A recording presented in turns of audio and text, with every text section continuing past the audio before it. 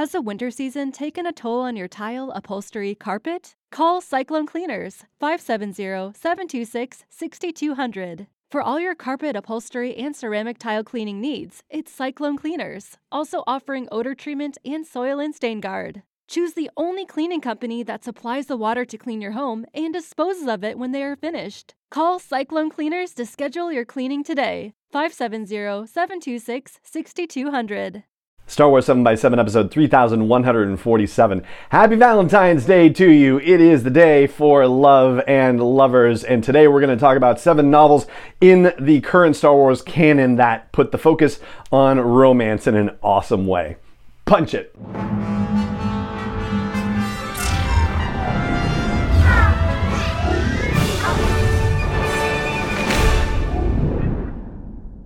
Hey Rebel Rouser, I'm Alan Voivod and this is Star Wars 7x7, your daily dose of Star Wars joy.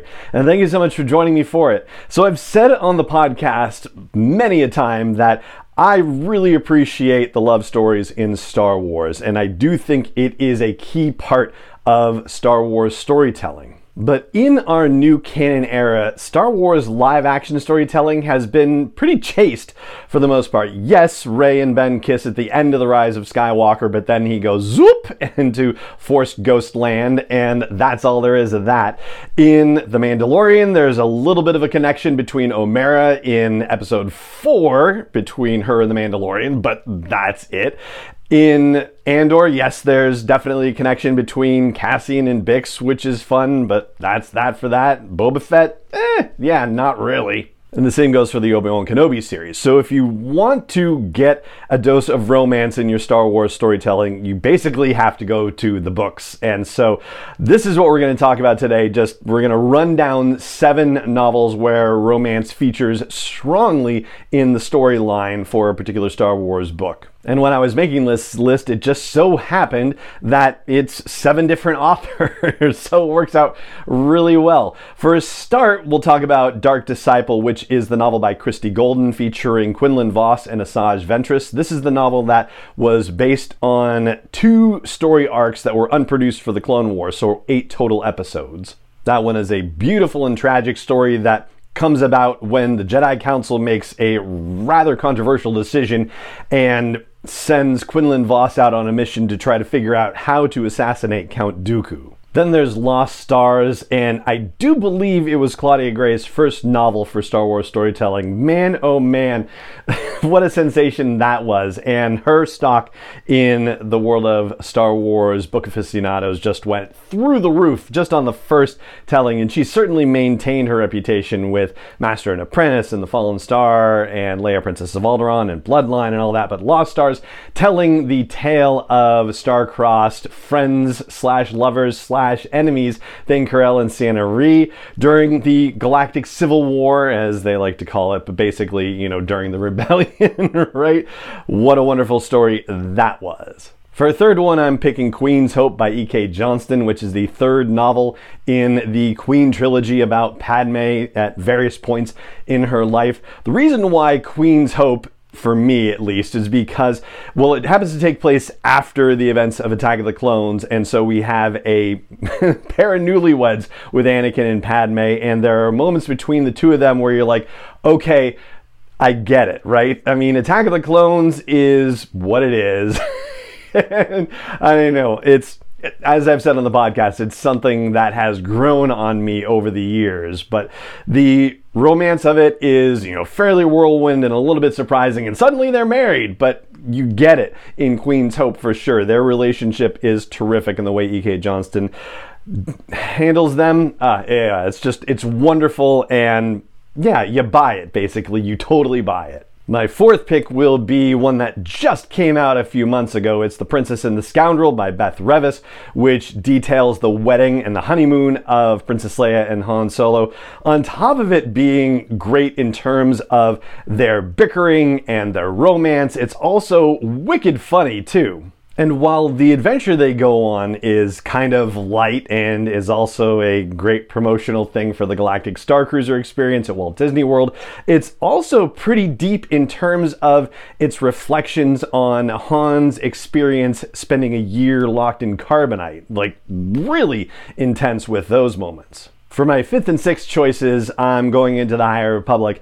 Phase 1 didn't really have, in the novels at least, a lot of romantic situations. Yes, they kind of hinted at a Stellan Gios, Elzar Mann, Avar Kriss love triangle, but yeah. Really, Phase 2 is where you've seen romance blossom. One of them is in Path of Deceit. That's the novel from Tessa Gratton and Justina Ireland, where Kevmo Zink, who is a Padawan, visits the planet Dalna and meets up with young Marta Rowe, and their relationship is similar to a sort of star-crossed kind of thing that we saw within Corella and Sienna Rhee, Thane being part of the Rebellion and Sienna being part of the Empire in Lost Stars by Claudia Gray. But yeah, it doesn't work out nearly as well, unfortunately. I mean, I guess it doesn't necessarily work out all that great in Lost Stars either, but at least both of them are alive by the end of Lost Stars, and you can't say that for Path of Deceit. Then there's Convergence by Zoraida Cordova, and we've got 2 different romances blossoming in this one. One of them is definitely an overt one with Ziri and Fantu, who come from Irem and Arano, and there's supposed to be a marriage of convenience basically to try to make things peaceful between the 2 planets, but as they spend time together they actually end up falling in love, which is really wonderful. So that's one of the romances in there. And the other one is the unlikely one of Gela Natai, who is a Jedi Padawan, and Axel Greylark, the son of one of the Chancellors. Now, this is not one that's going to come to fruition necessarily, obviously, because of Gela's commitment to the Jedi Order, but Axel Greylark does make it clear that he's fallen for Gela. And I've just been handed a note by the Department of Corrections. Gela is a Jedi Knight, not a Jedi Padawan, so sorry about that. But yeah, Gela, I think, feels an attachment to Axel as well, which, I don't know, it's kind of interesting that she's decided to become a way seeker. It means that she's still, part of the Jedi, but kind of following her own path. And we know Axel's going to appear in Cataclysm, the novel by Dr. Lydia Kang, so it'll be interesting to see if their paths cross again in the future. And for a 7th and final pick, which, there's a technicality on it, but they did put a book out for this, so I'm going with it. The Dr. Aphra audio drama by Sarah Kuhn. So it's in a script form, which is why I'm saying the book counts. Mostly it's an adaptation of stuff from the comics. However, there is a lot of new material that's been added by Sarah Kuhn to fill out the whole audio drama / script situation, and the love story between Dr. Aphra and Son of Staros is just fantastic. It is one of my favorites in Star Wars storytelling. And speaking of audio dramas, I have to say, George Mann's Battle of Jedha audio drama, which has a script book dropping today. The script book, it doesn't necessarily come through that way, but when you listen to the audio drama, it does feel like some of the characters kind of ramped up. I don't know if that was just me or what, but yeah, something's going on with the way that the performers decided to do the line reads for some of the stuff in the script. I don't know. Listen to the Battle of Jedha and tell me what you think about that. Like I said, it doesn't necessarily come through if you just read the script book, but the performances are definitely on a different tier. Oh, and as a last but not least, I'll give an honorable mention to Lula and Zine, the 2 characters written by Daniel Jose Older in the High Republic Adventures Phase 1 run in IDW. Those characters did appear in his novel Midnight Horizon for Wave 3 of Phase 1, but really the relationship was developed in the comics, so it doesn't necessarily qualify exactly for this episode, but yeah, it's there, and it's also a great relationship too. So there you go. That is what I've got for you about romance in current canon Star Wars storytelling. Some great examples for you to check out, and that is going to do it for this episode of the show. It just remains for me to say thank you so much for joining me for it as always, and may the Force be with you wherever in the world you may be. 7x7 is not endorsed or sponsored yet by Lucasfilm Limited, Disney, or 20th Century Fox, and is intended for entertainment and information purposes only. Star Wars, the Star Wars logo, all names and pictures of Star Wars characters, vehicles, and any other Star Wars related items are registered trademarks and/or copyrights of Lucasfilm Limited, or their respective trademark and copyright holders. May the Force be with them. All original content is copyright 2021 by Star Wars 7x7. We hope you love it. Don't you love an extra $100 in your pocket? Have a TurboTax expert file your taxes for you by March 31st to get $100 back instantly.